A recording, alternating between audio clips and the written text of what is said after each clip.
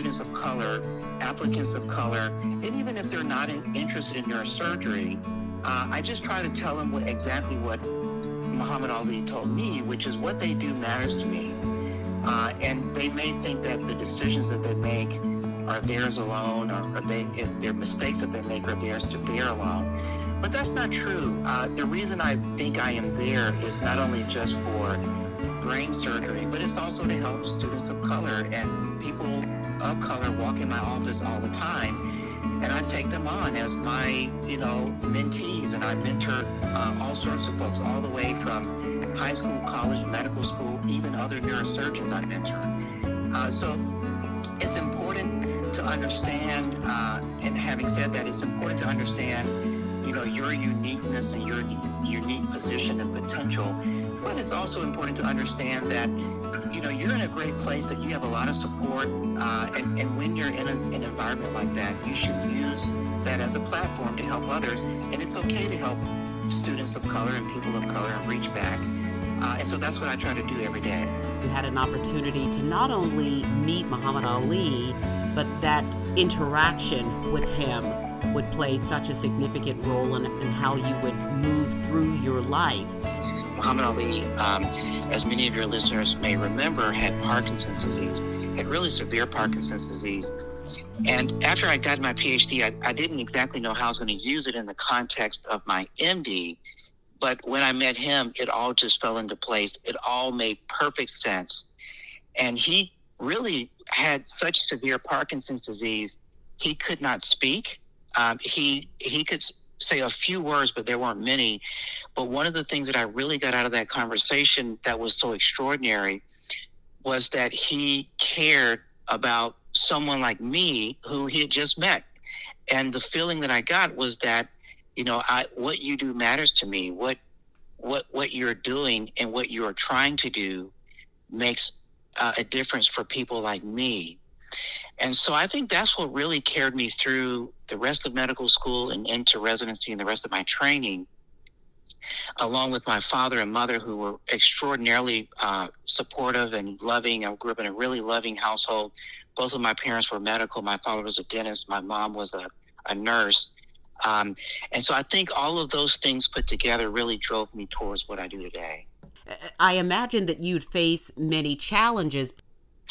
Yeah, I faced three key critical moments in my career so far that have shaped who I am and my outlook on my career. There have been many positive influences, but the three obstacles that I faced that were turning points for me were when I was getting ready. I was at the end of medical school, getting ready to decide what I would do with my career, whether it would be neurosurgery or something else. And I remember one of the deans saying to me, you have a very bright future and you should be great for neurosurgery, but there's just one place that you should not even attempt to apply. And that place was the University of California in San Francisco. And so my feeling from that was, well, hey, great. He just told me that I'm going to be able to, go to many other places, but there's only one place that I can't go. And I was so embarrassed to admit that I didn't even really know a whole lot about, UCSF. But as luck would have it, or as grace would have it, I should say, I ended up interviewing there, and I ended up going exactly to the place that he said wouldn't even look at my application. And that was one indication that, when I look back at it, I was so confused. I said, this person knows so much. They're so smart. And they told me that I would never be here, and I am here. What happened? Was it a mistake? Did they do something wrong? Did I do something wrong? I was just so confused for many years. I lived in confusion. And at the end of my neurosurgery residency, I was just about to go into the next stage, which was fellowship. And I had a professor who invited me out to lunch. And this person went to the place that I was slated to go to, fellowship, which was in Canada, Toronto, Canada. And I thought that he was going to, tell me, where the best places to eat were and where to live and, a little bit about the culture. But he told me, he said, listen, we had a meeting about you today, and we don't think that you should graduate. We don't think you're ready to graduate, and we don't think that you're going to, do well if you graduate. And he said, and furthermore, but he said, but we're just going to go ahead and allow you to graduate. But he said, let me give you some advice. This is the reason I invited you here. I'm going to give you some helpful advice. And that advice is, if there is a complex operation that needs to be done, I want you to stand in the background and you let others do that operation. You should not volunteer to do that. So I said, okay, well, I was happy I was graduating, but I was still confused about, having spent the last 6 years of my life, toiling and grueling kind of conditions. So I went on to Canada and we were there, and it just so happened there was a large complex operation that needed to be done. And I remembered exactly what he told me. So I stayed quiet as the others discussed who would do the operation. And we went around the room, and one person couldn't do it because of some reason, and another person couldn't do it for another reason. And, they got to the person that was next to me, and the guy said, I've never even seen an operation like this. I mean, I would never be able to do this. And so that was the only person left was me. And so I did the operation. It went very well. The family was gracious. They even, I guess there was an award that was given in my name. The person that was giving the award was a professor at that university. So you can imagine that by now I'm really confused. I mean, people are telling me I won't be a good neurosurgeon. I shouldn't graduate. I'm not going to make it here or there. And I just, these are smart people. So I don't understand, how that, I am progressing along in my career, but being told the opposite. So the last obstacle I faced was I was, again, getting ready to sit down and go to the next level, which was to come to Charleston, which is where I am currently. And that person said, do not go there. You won't go far. You're not going to, this is not where I think your career should go. And you won't be successful. I want you to stay here. I want you to stay with me. I don't want you to go to Charleston. So now that part we didn't have trouble figuring out, because my wife was the one who told me, no, we're not staying here in Canada. we're going to Charleston. And that was a really easy decision. But I have had some success here. I love it in Charleston. I have affected the lives of so many people. There are so many people who are doing better because of all the training I've had, despite some of these, proclamations that, I shouldn't come here, or I wouldn't do well as a neurosurgeon, et cetera, et cetera. Now, I want to just give the broader context that I have had many, many positive influences. So those, I don't mean to paint that as the entirety of the advice I've ever been given. But those have certainly played in my mind a lot, over and over, as to how I would make a decision as to where I would go or how I would proceed in my career. And they have influenced me positively by spurring me on and motivating me to do as good a job as I can possibly do for every patient.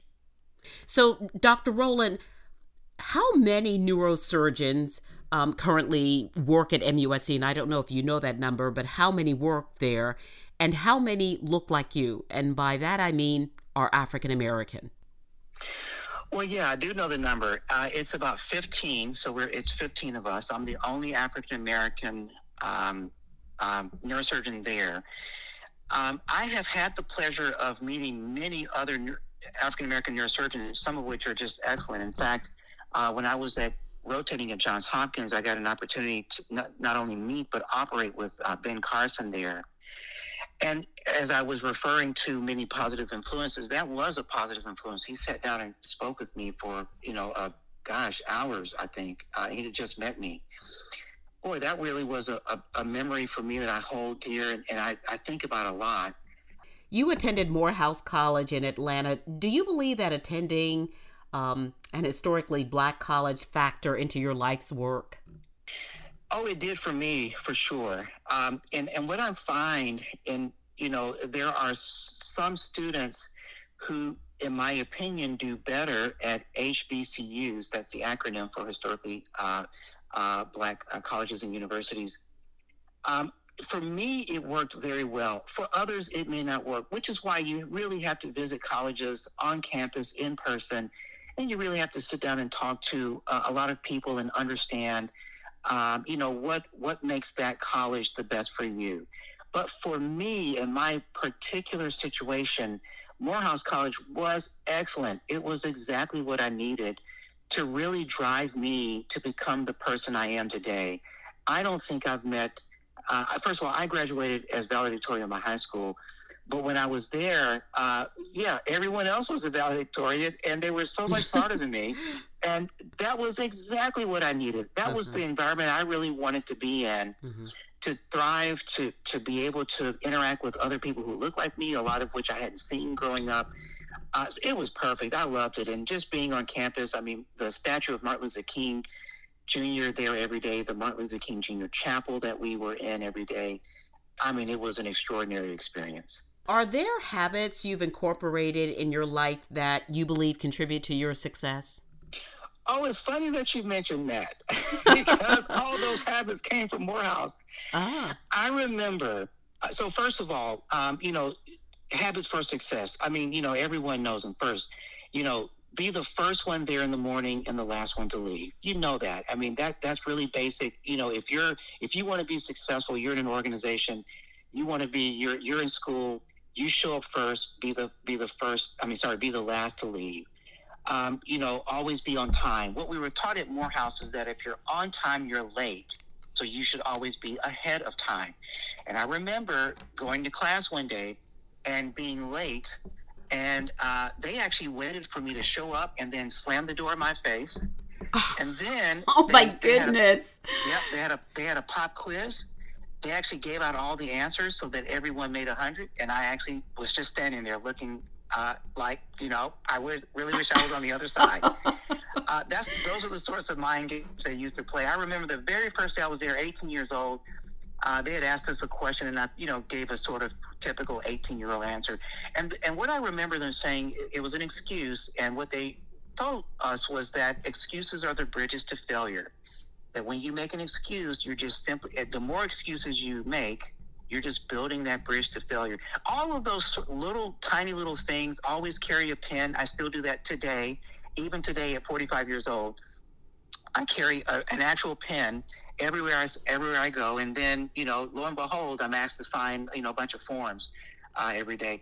So those are small little details that I noticed that other people don't do. And I think they're small, but they're parts of success. And I think a lot of those I got from Morehouse. For full disclosure, I had the opportunity, and actually I should describe it as the pleasure of observing you recently as you spent time with a group of 4th grade students at Jetty Moore Elementary School. All right. Who can tell me, is this the front or the back of the brain? Who says front? Who says back? You are an incredibly busy physician, saving and improving the lives of patients.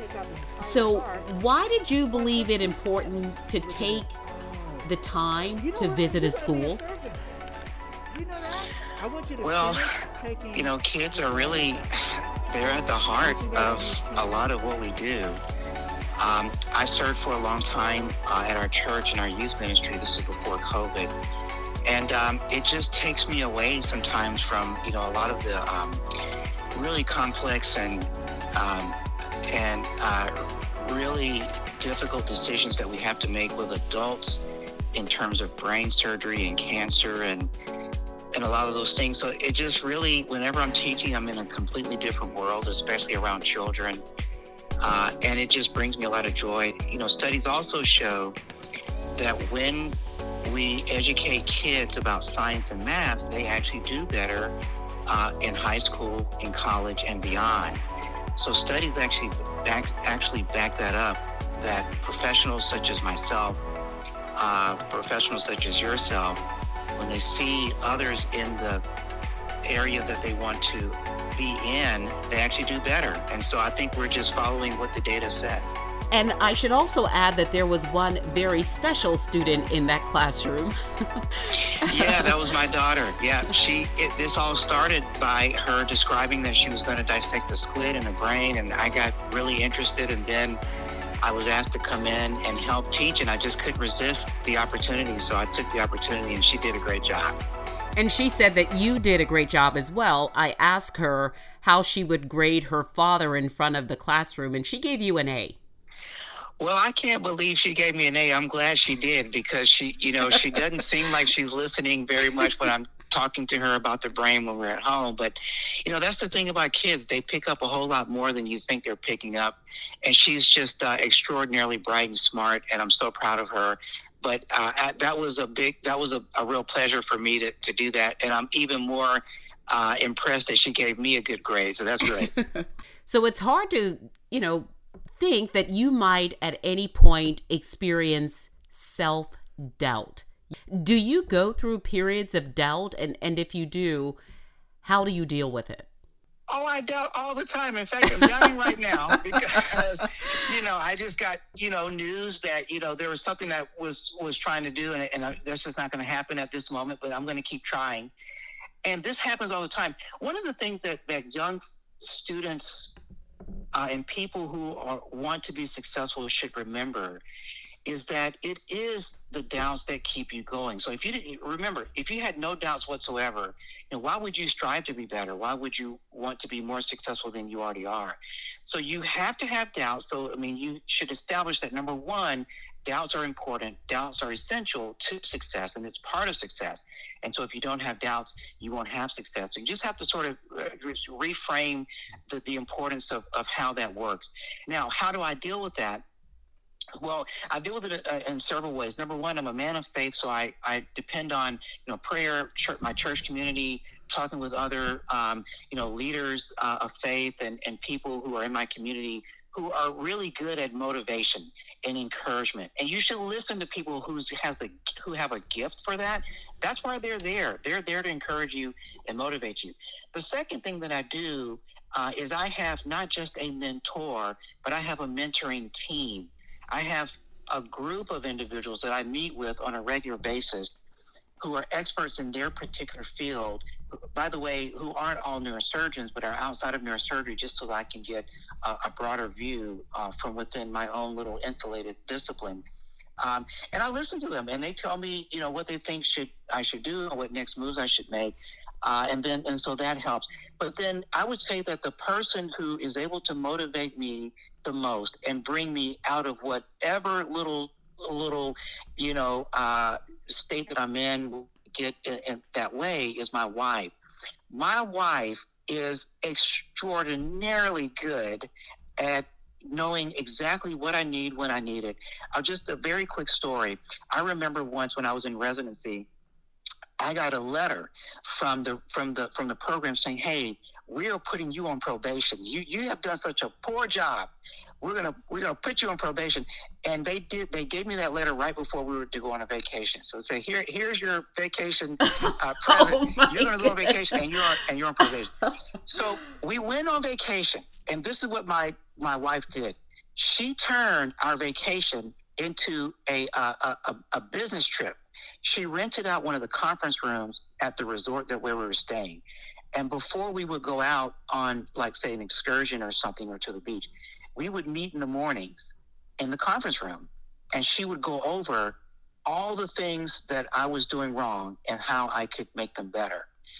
And when I came back from that vacation / business meeting, I was a totally new person. And from that point on, from that vacation, I never had a problem after that.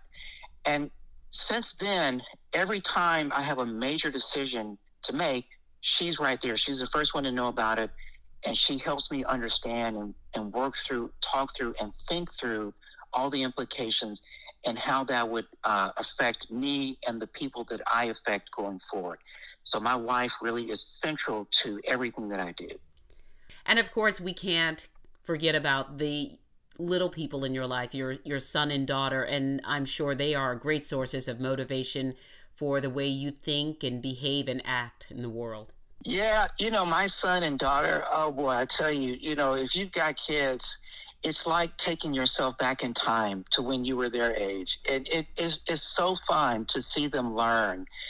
When I had my son, I'd already had a daughter, but by 2014, when I had my son, that was the year that Trayvon Martin died.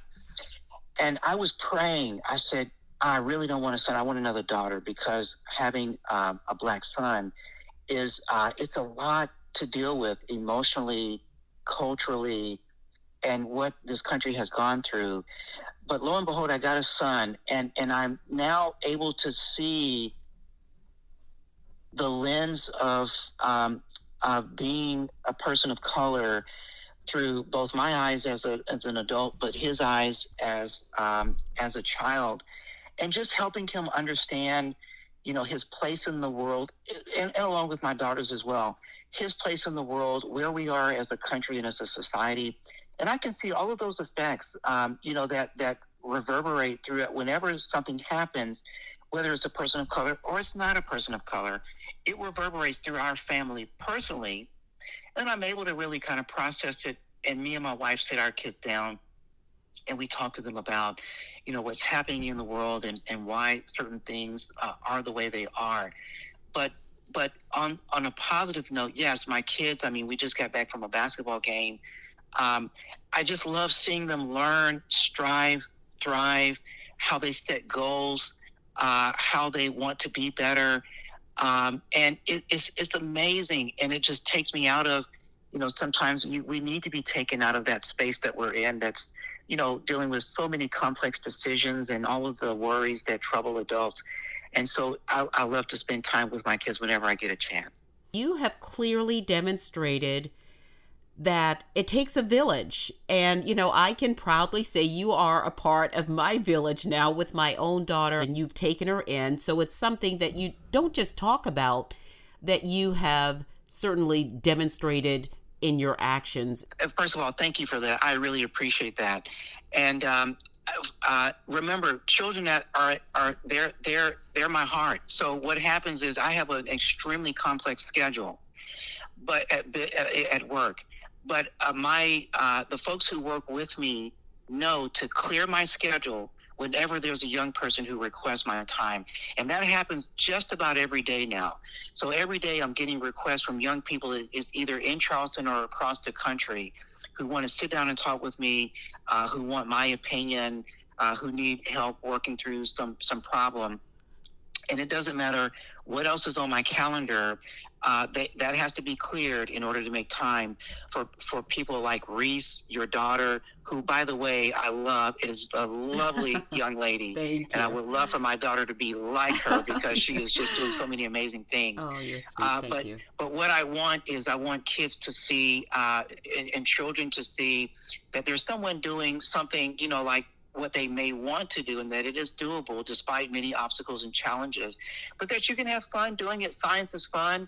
Helping people is fun, but there are also many people of color doing so many wonderful things that I've met through places like Morehouse, Emory, and all the other wonderful institutions I've had a chance. Johns Hopkins, where your daughter is a student, and places like California, Stanford, Berkeley, all those places I've had an opportunity to work in or work with. And they can go there and they can achieve their dreams and really achieve something special that the world has never seen before. And that's what I want them to experience. Well, Dr. Nathan Rowland, it has been fascinating talking to you. Every time I walk away from a conversation with you, I am inspired not to become a physician, but just inspired to be a better person. So thank you so much for making the world a little bit better. One conversation, one treatment, one experience at a time. You truly are a phenomenal person. Thank you so much. Well, I really appreciate that. Thank you for the encouragement. But let me just say, meeting you has been a real inspiration to me. I never thought I would meet someone of your stature, and I have just been so inspired.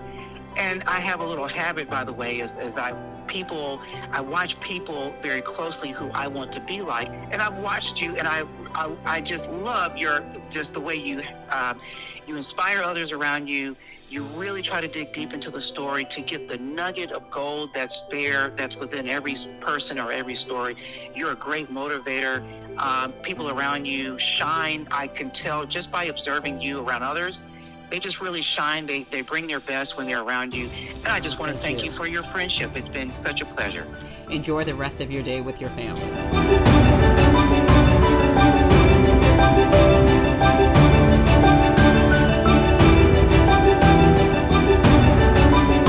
That's it for this episode of Let's Talk.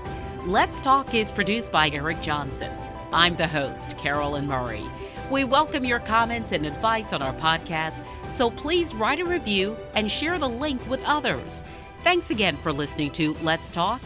Goodbye until the next time.